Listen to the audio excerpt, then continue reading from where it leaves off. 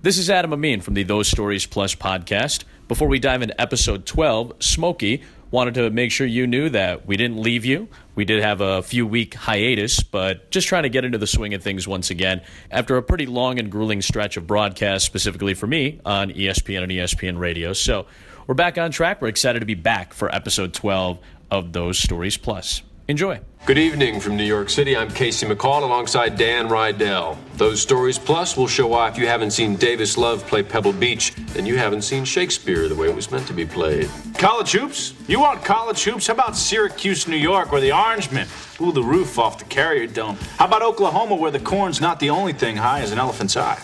All that coming up after this. You're watching Sports Night on CSC, so stick around. We're out. I'm Adam Amin alongside Steve Semino. Those Stories Plus, we dive into episode 12 of the first season of Sports Night.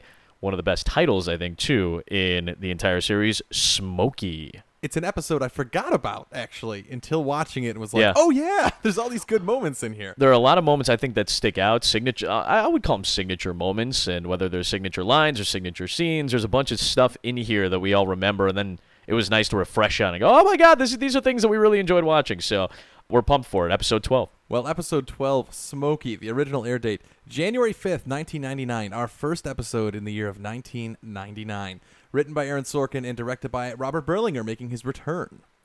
Our synopsis out of the wonderful 10th anniversary DVDs. When rumors begin to circulate that Isaac will be leaving Sports Night, certain staffers begin to jockey for the next step up the ladder. Meanwhile, Casey and Dana's smoldering begins to show a little more smoke.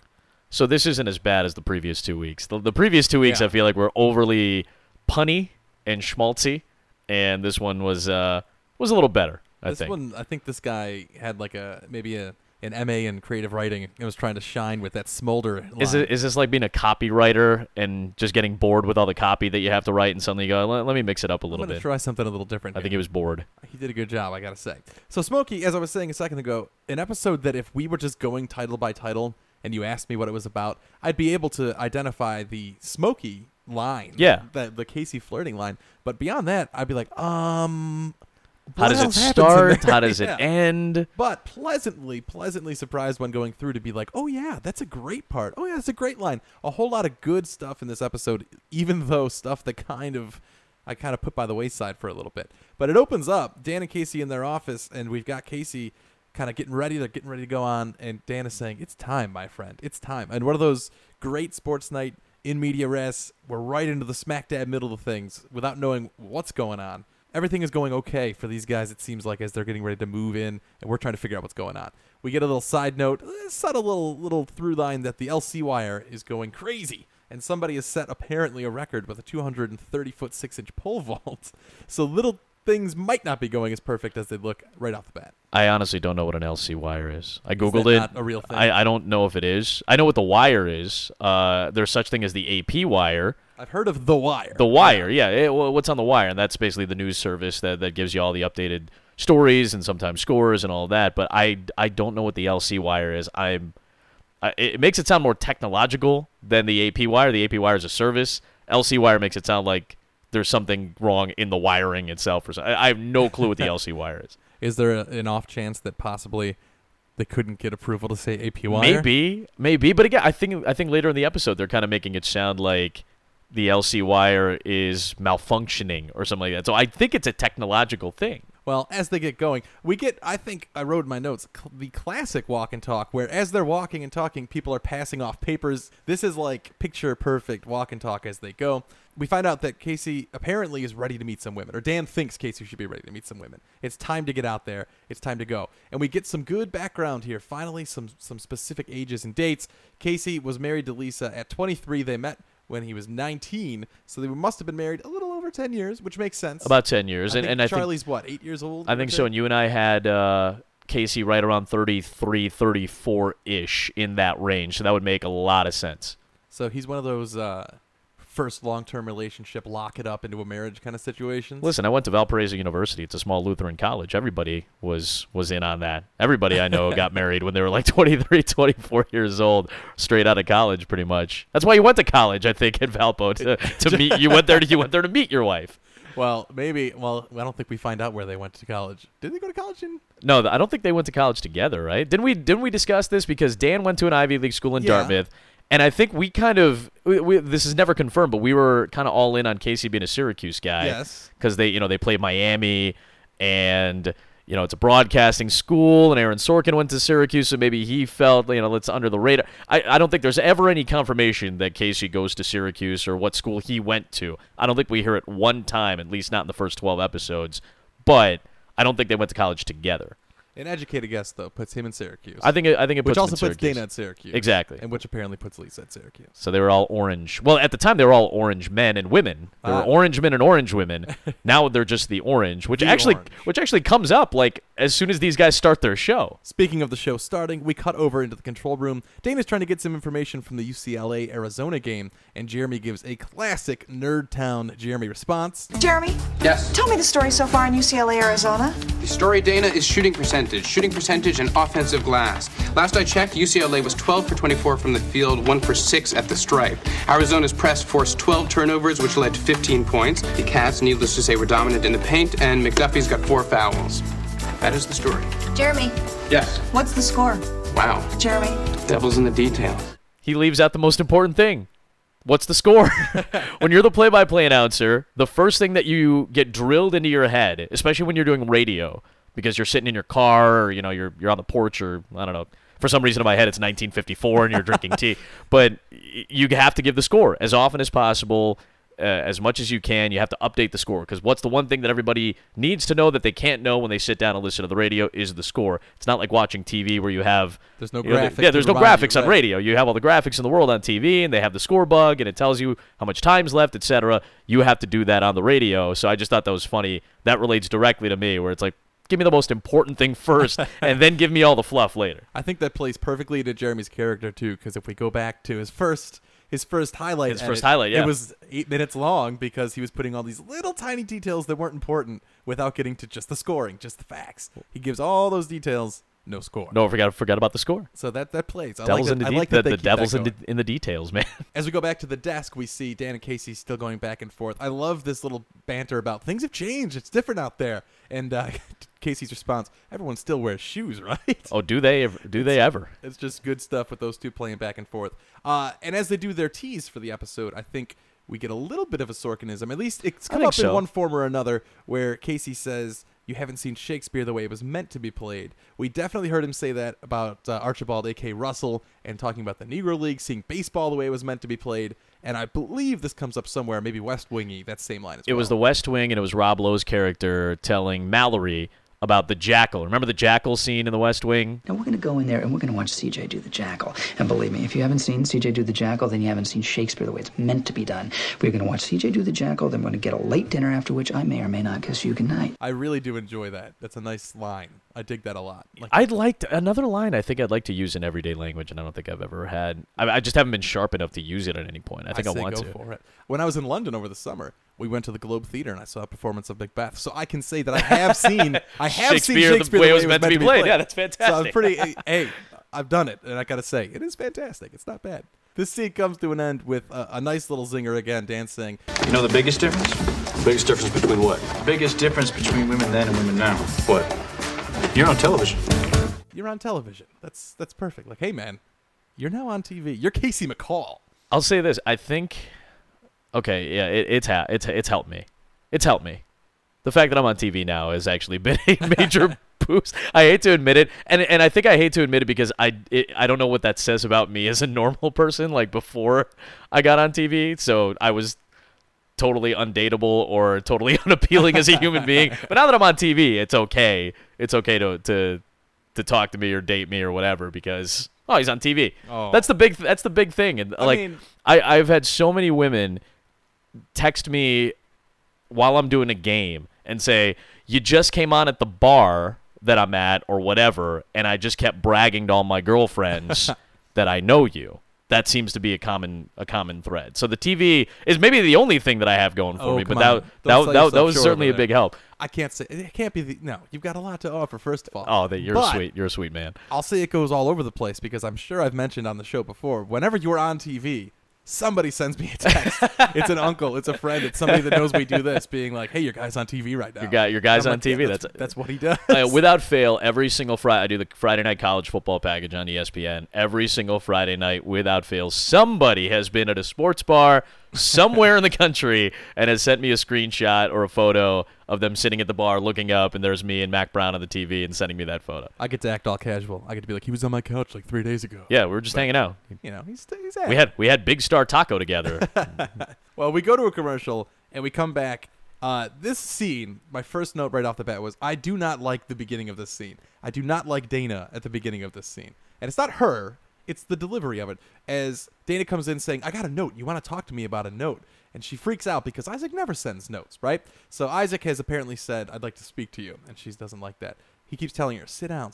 I really don't like if it's going to be bad news, I'd at least like to sit" line after he tells it. I don't know why. I don't know. You're looking at me like you're a Was this bad too man. was this too Sorkin-y for you? Was this too Sorkin-y, like too back and forth? Like was this undeveloped Maybe a little. Sorkin banter, Sorkin meter, if you want to call it? Maybe that might be it, because something about Dana being a smart lady who's just blatantly ignoring Isaac, which would never happen. It was very Sorkin-y, but like Sorkin-y at his most slapsticky, Yeah. sitcom-y kind of thing. Was that out of character, you think, for Dana? Because she wouldn't bit. do that, right? I mean, like she everybody goes- else does that. as Jeremy she- does that. As she leaves the room, she goes right into normal Dana, where Right. she kind of grabs Natalie right off the bat. But as she walks in, I don't know, that scene has always kind of bugged me. That little line, I'd at least like to sit.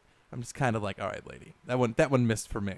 I don't know. You're looking at me still like I'm crazy, but I'm telling you. No, I don't think it's crazy, but it's the first time anybody's ever brought that up. Well, Granted, it's the first time I've ever done a podcast about this entire show. It's not like I've been doing one for the last several years, and you're the first one to bring that up. But I've never thought about it that way before. in all of your other scene by scene Yeah, discussions exactly. of this episode.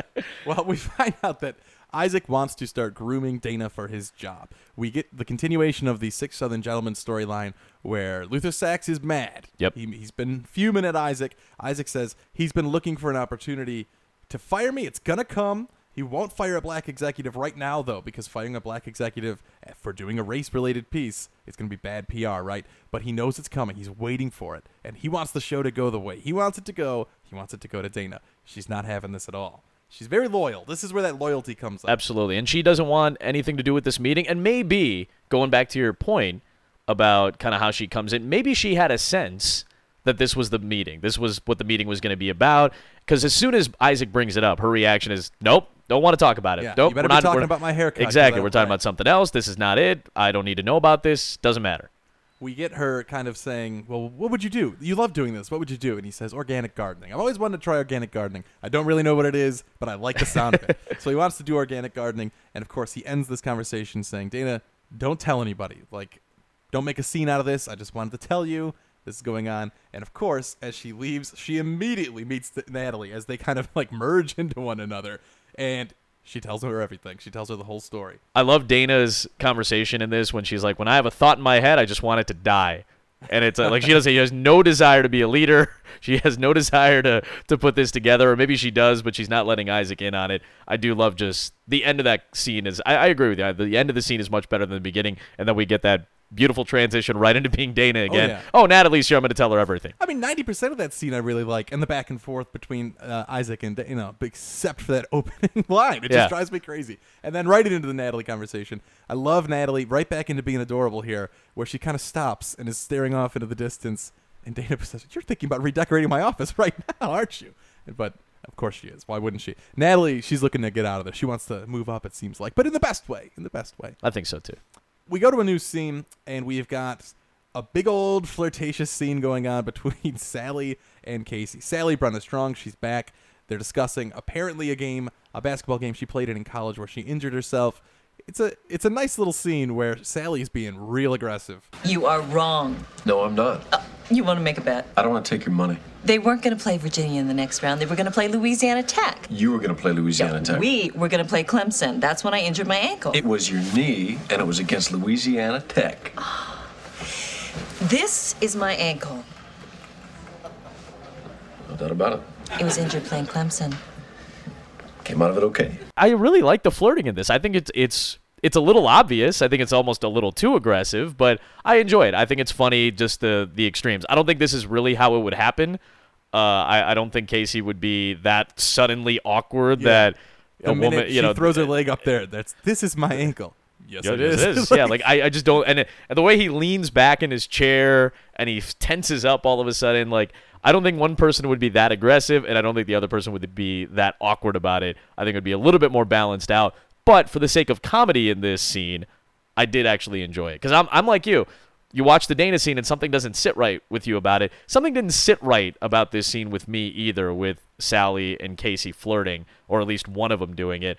But for the sake of the scene and for the sake of the comedy of it, for the slapstick of it, I actually did kind of enjoy it. I really like Dan just switching immediately to like, don't do anything involving Sally. He's just so anti-Sally right off the bat. I love that. I mean, we've seen Casey be awkward.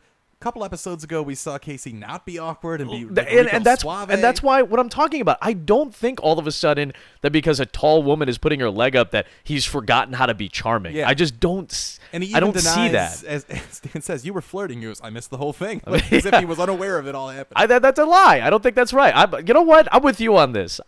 Something about these couple of scenes just doesn't sit right with me. I don't think this is regular human interaction. Not to say that anything Sorkin has ever written is completely regular human interaction, but something about these doesn't sit right with me. Speaking of not regular human interaction, Sorkinism, as Dan says, don't lie to me. Don't treat me like I'm other people. I'm not right? other people. Yeah, that's a great story. It's a classic Sorkinism. It's me. I'm not other people. So the whole run here, and I think we should play this for everybody, because the whole run that Dan has, this is what we were talking about when we think of signature moments of this episode. And maybe we couldn't pinpoint where it was, but we remember the scene itself. I think this is one of those scenes. You were flirting. No, we weren't. You were flirting with Sally. I wasn't conscious of it. Conscious or not, you were doing it. Was Sally flirting with me? Yes, indeed she was.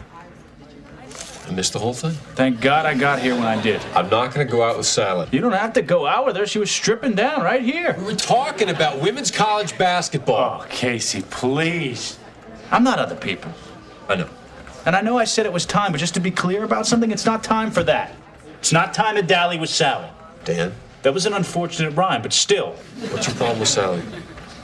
Look at her. I don't think she's of this world. You don't think she's of this world? I do not. What world do you think she's of? She scares me.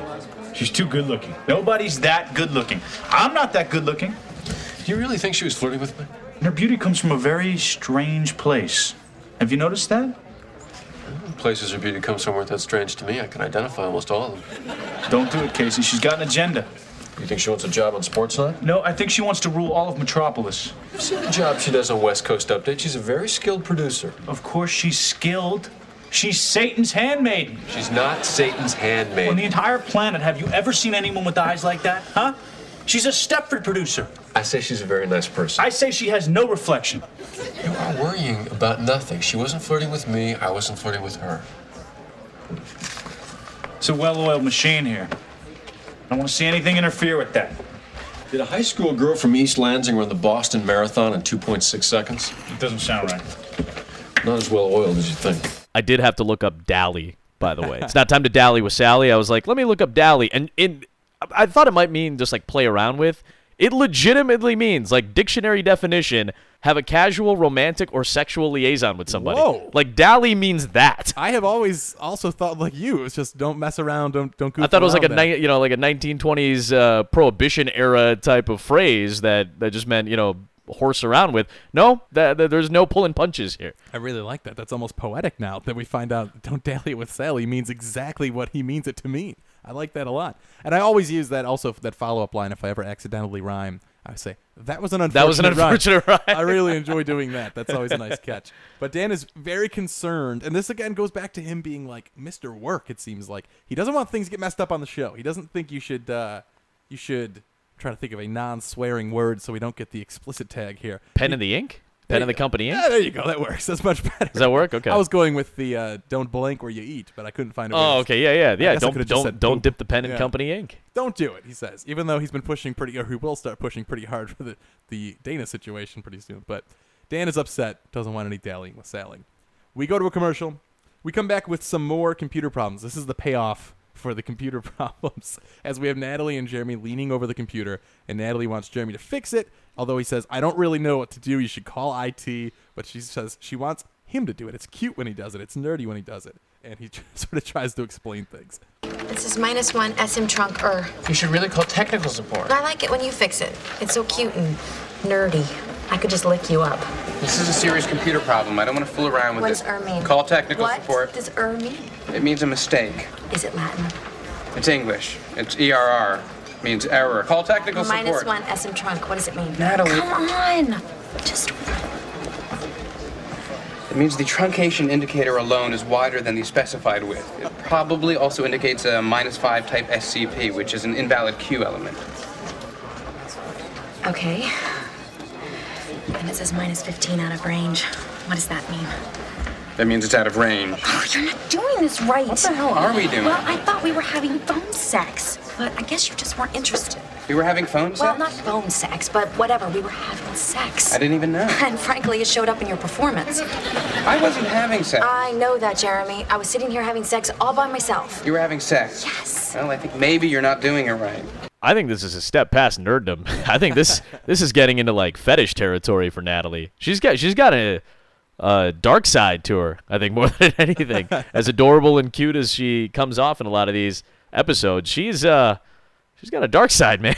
I love I think it's very funny. What does mean? What does ERR mean? It means it's air. It means there's an air. Yeah, exactly. I love that whole thing. Like, it's not all rocket science. And I really love it's a great parallel with the Casey Sally thing where he's like, we were having phone sex? I missed the whole thing. Yeah, I had no idea. That's perfect right there. I love the huge computers too. What a nice blast from the past that even Casey and Dan in the previous scene. Casey opens up like this huge laptop. Oh God, yeah. Like this massive, what I would assume is like a Macintosh laptop or something. It is huge. All the computers in this are gargantuan. It's the pre-flat screen. The monitors are like the bulky. size. Yeah, you couldn't fit that in the back seat. That's like a of Magnavox Civic. television. They're huge. So huge. I don't know how we lived with them for that long, but it's Did you have one of those in college, like with the huge back end, like TVs with the huge? I mean, it would like carrying them up the stairs to your dorm was like a workout in and of itself. I had 2 of those in my dorm room. Tommy and I had 2 different TVs. Big time. Don't ask why. Were you the room to hang out We in? kind You of must were. have been. Yeah. We were. We had we got remnant carpet from like a carpet store. We laid that out. We had our beds lofted up. We had a futon under one, and under the other 2 TVs and a fridge. And one was hooked up to PS2. The other one. Your spot was the place to be. It was at all right. Illinois State, man. It was all right. I mean, it was about as comfortable as you can make like a 10 by 8 foot room. But it was comfortable. Somebody stole my PlayStation my freshman year. Really? I had a PS2, and somebody stole my PlayStation. I was really upset about that. I had a whole binder full of DVDs stolen from my apartment when I was junior. This was like 200 DVDs that took That years is to really frustrating. Yeah, Very upsetting. I'm not saying it's the same as like some kind of art gallery, but it takes a lot of time to cultivate those things. I was fuming. I'd be too. Still haven't rebuilt that collection. But now no one uses DVDs anymore anyway, so I guess they would have become relics. Except we do. We do. For this particular podcast, we do. Thankfully, though, my sports night DVDs were not in there. Yeah, they were in their own, so otherwise we wouldn't be here right now. We go over to a new scene where Sally comes walking up to Isaac in the newsroom, just feeding him compliments. She is buttering this man up. There's a lot of talk about his sharp suit. It might be one of those new suits that he just got after Shoe Money tonight because he was shrinking. Yeah, that's right. And they walk into the office where she closes the door behind him. Pretty presumptuous of Sally to follow him into his office, close the door, but this is her personality. She's kind of cold-blooded, man. Like, she's very ambitious. Very forward. And she flat out asks him, Are you quitting your job? No. You're not? No. I heard you were. You heard wrong. Now, I keep my ear to the ground. I have no doubt about it. And I'm happy for Dana. She'll be glad to hear it. Can I be blunt? There's evidence to suggest that you're capable of it, yes. I think I'm the right person for the job. Whose job? Dana's job. Oh, Dana wants Dana's job. No, Dana's going to have your job. No, sadly, I'm going to have my job. I want to executive produce Sports Night. May I give you my credentials? I see no way of stopping you. I've been executive producer of West Coast Update for 16 months. Our show has never failed to win its time slot. You're on at 2 a.m., Sally. Your competition is a Bonanza rerun and 4 guys making cheese. You can tell right away Isaac's kind of like, oh, dear God. He knows. Yes, he knows I that really the don't word want to got have out this there. conversation with this person. And Sally just hits him. I think I'm the right person for Dana's job. I think this whole back and forth is pretty great here as she kind of gives her credentials. Kind of Sorkinism right there. And as Isaac continually shuts her down. As we speak, one of your LC wireframes is misprocessing data while 2 of your associate producers stand over the monitor attempting to have phone sex. God, please don't tell me which 2. Just think about it. All right, my guess is it's Jeremy and Natalie. I love the, we've never failed to win our time slot, but you're on at 2 a.m. Your competition is a Bonanza rerun and Four Guys Making Cheese. And I think really when like Sports Night is going on and we see Isaac even like earlier in the show, there's always like something odd going on in the background, like on the TVs. Like it's Monster Truck that always follows Sports Night. Bowling is always going on. Actually, there's one scene in this episode where we see Isaac and the TV in the background has bowling on ESPN at the time. So what are you really going up against at that point right now? I also love the Isaac's just so good in this whole scene. Yep. I just walked past 2 of your staff members having phone sex. He goes, I don't want to hear him. It just says guess, and he says, well, if I had to guess, I'd say Jeremy and Natalie. And is that a dangling modifier kind of thing there too? A little bit. I think it could be, but it is. He's just so good at kind of. He's brushing her off, but he's still being he's being strong, but he's also being kind of silly at the same time. Yeah.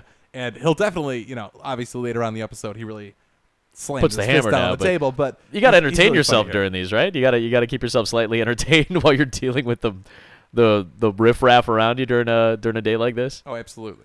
Go to a new scene. We are in the office. Dan and Casey are working on their script. The whole birds home to roost. I would say never, ever, ever would you ever say that. No, because the phrase is chickens coming home to roost, right? And Casey gets corrected several times. He still wants to go with birds, which is just strange. I don't. Again, there are certain things about this dialogue at the beginnings of these scenes in particular that I'm with you.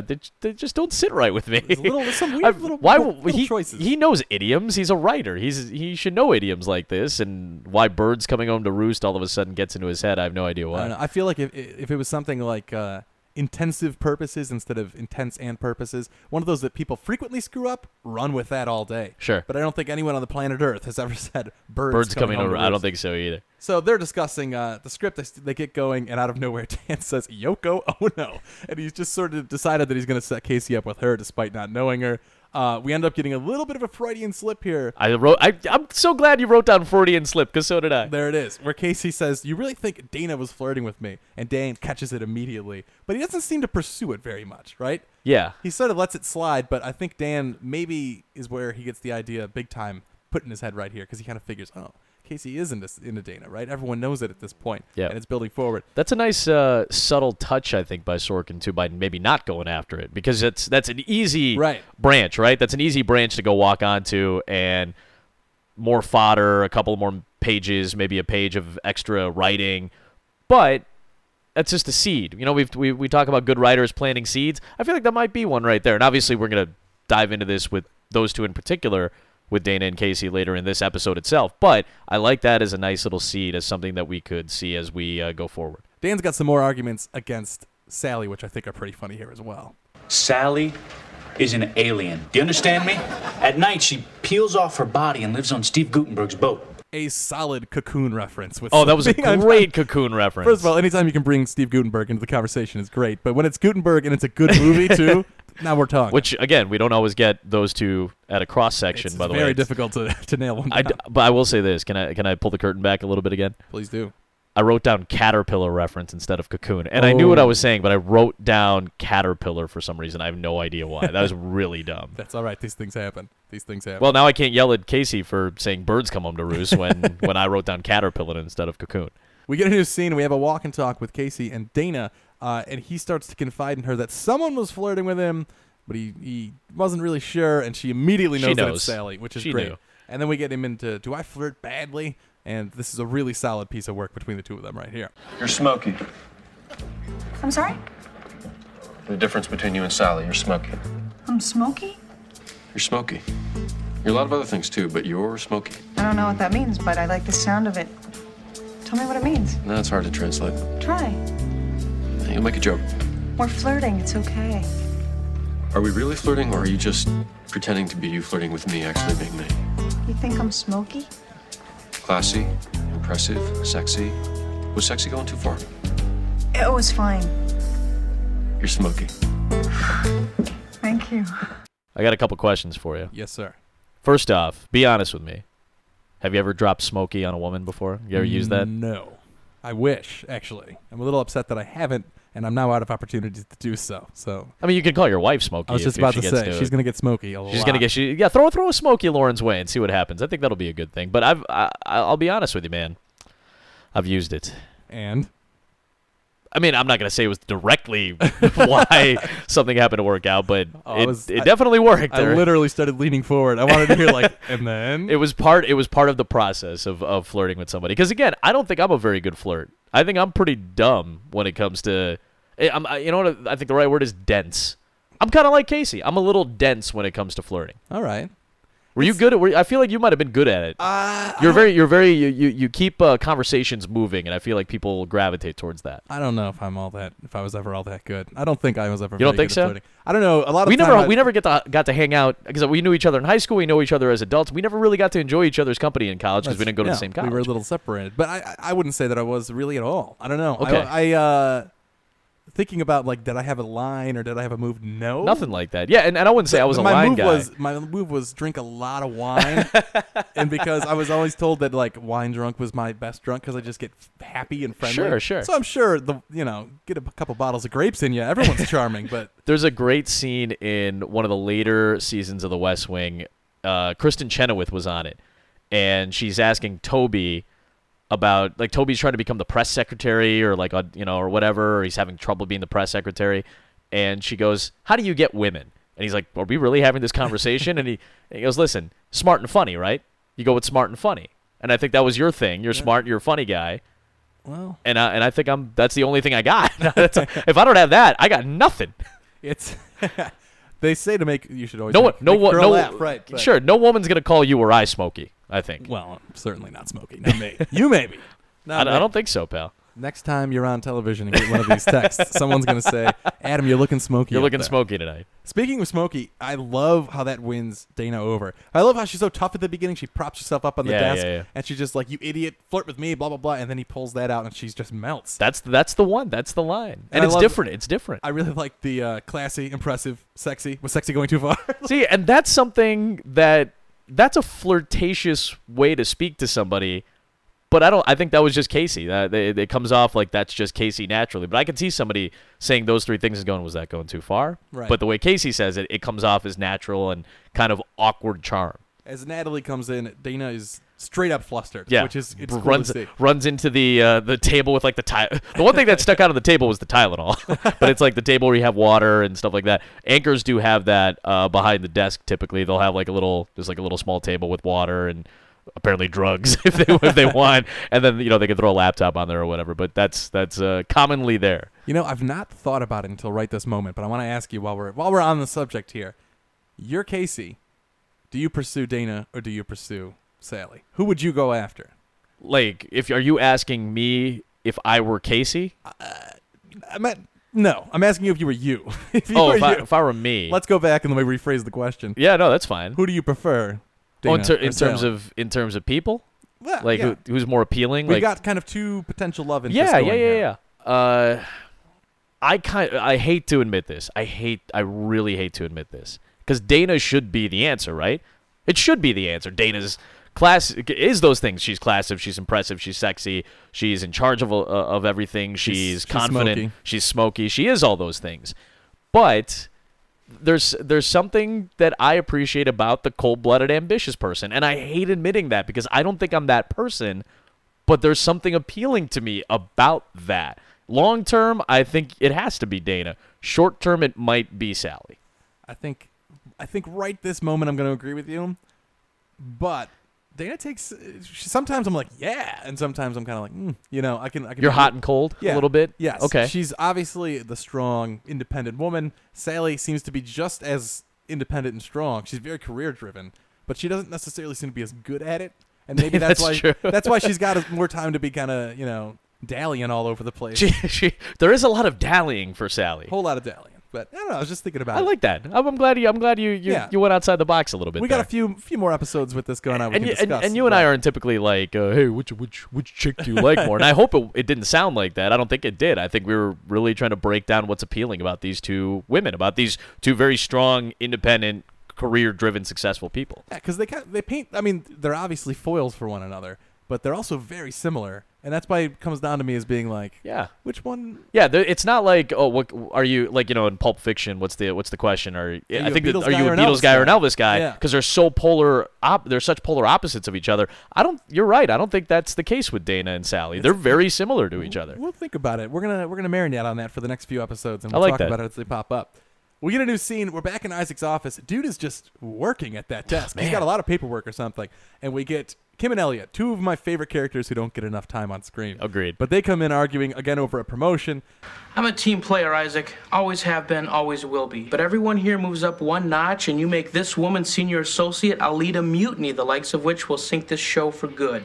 But I love how passionate Elliot is about don't you dare Yeah, promote Kim absolutely over not. me. So our two minor characters even are getting into a tiff about who's going to get promoted, and Isaac has just had enough. He says, "That's it." It pushes him over the edge. Everybody into the conference room right now. And as we go walking through the newsroom, he kind of drags everyone in, including Sally. I have a note that someone on their computer screen has a graphic of a soccer ball just sitting there, Just random, just a soccer ball, and it's not even like a picture. It's like a clip art of a soccer ball just sitting dead center on the computer. Somebody used Microsoft Paint to create a soccer ball and decided, let's make this my desktop wallpaper for some reason. It's like a set director was like, we need something sports related.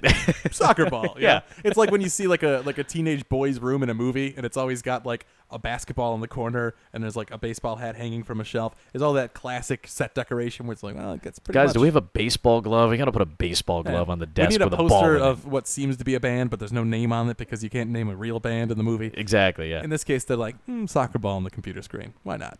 So he drags everyone into the conference room and gives them quite the talking to. This scene has one of my favorite Sports Night lines ever. Me too. And I didn't even remember that it was in this episode. That's Neither what I'm did talking I. about Yeah, here. this is I think you and I believe that this is a signature line in the series, and we'll play it out first, but people are going to know what line we're talking about.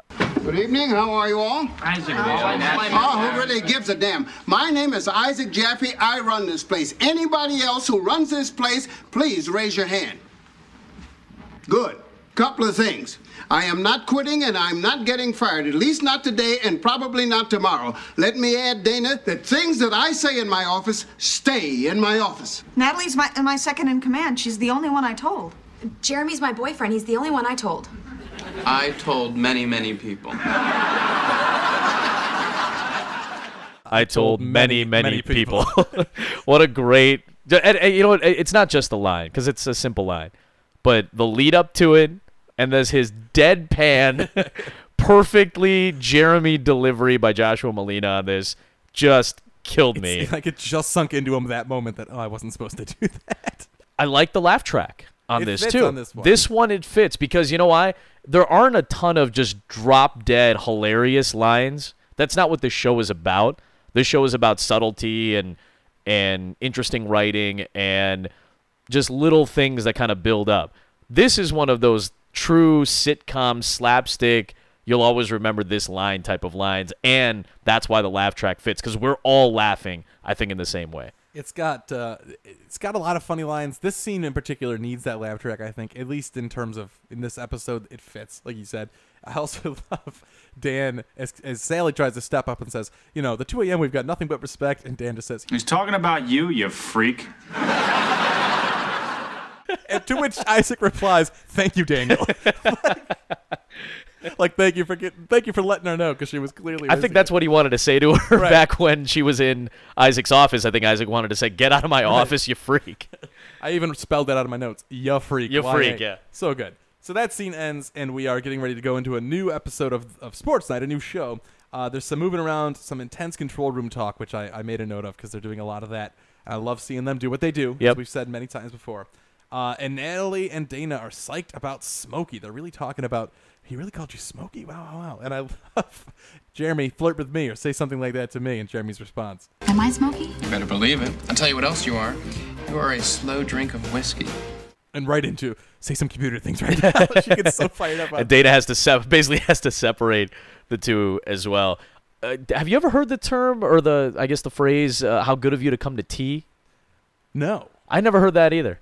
How good of you? No. I mean, I guess it's like, hey, thanks for joining the I party. assume that's what it means, right? No, well, I'm how not. good of you to join the rest of us, but I've never heard it said I'm that either way having before. deja vu from watching, because I watched this episode like 2 weeks ago.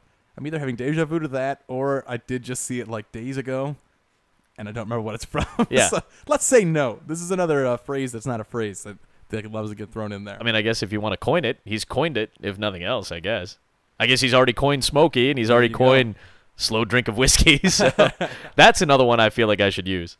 We go up to the desk, and Dan is upset with Casey about going out on his own, not taking Dan's lead. Something I love about Dan Rydell, with both Jeremy a few episodes ago and right now, he's like, I'm the guy you should come to for this, but he clearly has no idea necessarily what he's doing, because with Jeremy, he didn't have advice on that particular situation. And with Casey, he's recommending Yoko Ono and saying also avoid this very sexy, ambitious woman who, I mean, seemingly would be a very good fit for Casey, but he's also like, you stay away from her just because he thinks she's a vampire or whatever. Yeah, I don't know if he actually has any and that's the one thing too. And obviously we'll get there. It's going to happen in these next several episodes, but we don't see much about Dan's association with women other than what at the end of Boogie Shoes when he brings in the volleyball player into the office. Other than that, we don't really know much about Dan in terms of his relations with women. He's going to get a couple of relationships, but in terms of like being some guy who's out there on the prowl, not so much. No. At least he doesn't seem to be, right? It doesn't seem like that, yeah. The volleyball player. And maybe he is, and maybe we're supposed to pick up on that in some way.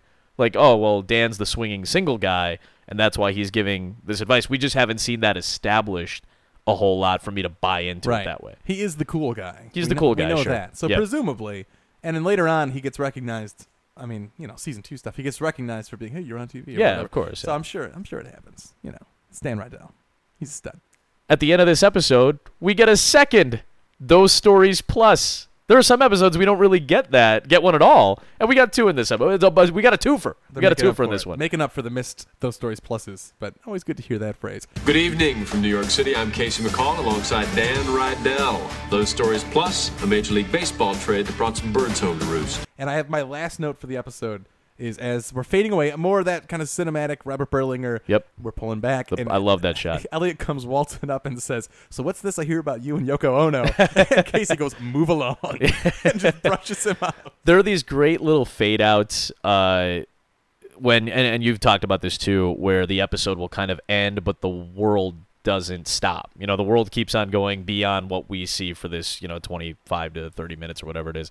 And I like these little fade outs, and I like the cinematic. We didn't get a lot of cinematic shots in terms of moving on the camera, but we did get a little bit of it in the conference room where, Jeremy delivers that, many people line. There's like a bit of a cinematic kind of framing job to it, but there's not a whole lot like we saw in Berlinger's previous episodes. So there's not a ton of sweeping camera movement except for this last one. This is a really cool, nice pan out, back out and zoom out kind of shot, tracking away from everything that's going on. Like you said, it keeps us, it reminds us that the episode's done, but this world keeps on moving. This is an episode that I think for the most part served as table setting for more episodes to come. Yeah. Because if you think about stories getting moved, not much. We don't get much talk about, let's see what our big season arcs so far have been.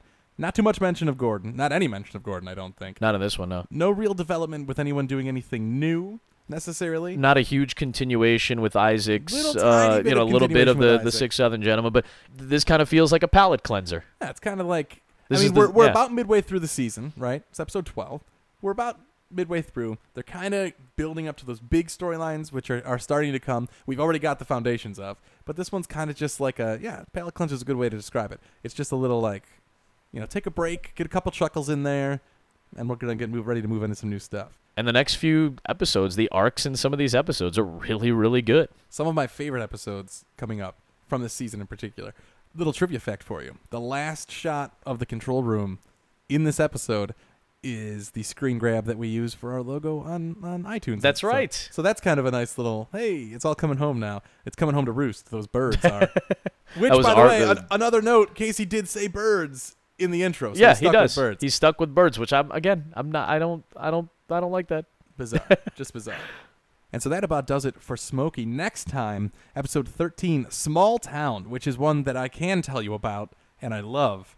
And the first episode, I think, where we leave the office. We're not in the studio. We're not in somebody's office anymore. We actually get to go into the outside world, and all of this leaves Natalie at the controls for an entire show of Sports Night. I'm looking forward to it. We get some nice awkward double dating with Casey and Dana. We get the first appearance of Lisa Edelstein as Bobby Bernstein, which is a great character. Bobby Bernstein is going to show up for the first time, and it's a great back and forth. And we'll try to bring in a guest or two as well, because we'd love to figure out what goes through the mind of somebody when they're trying to break news, because that's the big story for Natalie as a professional. She's trying to break news, confirm news. When this stuff pops up, how do producers, how do reporters, how do people that are in this deal with that? I've done it in very small, I would say, capacities. My job isn't to be a news breaker. I'm not a journalist. I'm not a reporter. I just call games. But sometimes there are news items that are germane to what we are doing. But our job is not necessarily to break that news. It's to find it, gather it, and present it when the time is right on air during the game when it's germane to it. These people, their job is to give you the most up-to-date breaking news possible. So we'll bring in a couple of guests to get some quick insight on that. Looking forward to it. Small Town next time. Until then, you can follow us online just about everywhere at Those Stories Pod. Check out and download episodes at the website thosestoriespod.weebly.com. You can also download and subscribe to our podcast on iTunes. If you are so inclined, please do give us a rating. We haven't actually asked for those in the past or anything like that, but I was listening to some podcasts the other day, and they're like, hey, give us a good rating. It'll help us out. You know what? If you like it, do us a favor. Feel free to give us a nice rating or leave a comment on iTunes as well for us. But we really do appreciate all the downloads and all the listens so far. It's been great to keep delivering these episodes to you, and we'll keep on doing it. So until next time, alongside Ann Mameen, I'm Steve Semino. Thank you for listening to Those Stories Plus.